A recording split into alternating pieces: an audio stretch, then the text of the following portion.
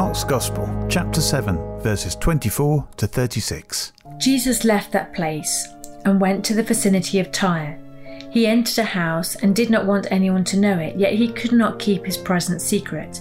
In fact, as soon as she heard about him, a woman whose little daughter was possessed by an impure spirit came and fell at his feet.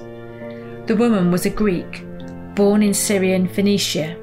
She begged Jesus to drive the demon out of her daughter. "First, let the children eat all they want," he told her, "for it is not right to take the children's bread and toss it to the dogs." "Lord," she replied, "even the dogs under the table eat the children's crumbs." Then he told her, "For such a reply you may go. The demon has left your daughter."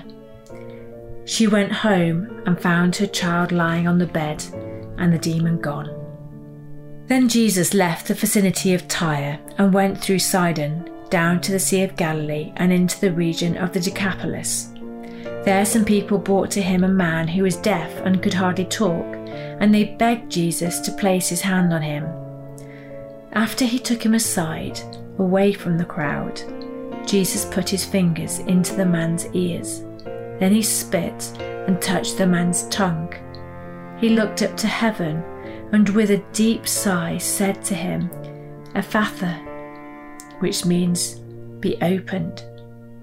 At this, the man's ears were opened, his tongue was loosened, and he began to speak plainly. Jesus commanded them not to tell anyone, but the more he did so, the more they kept talking about it. People were overwhelmed with amazement. "He has done everything well," they said. "He even makes the deaf hear and the mute speak."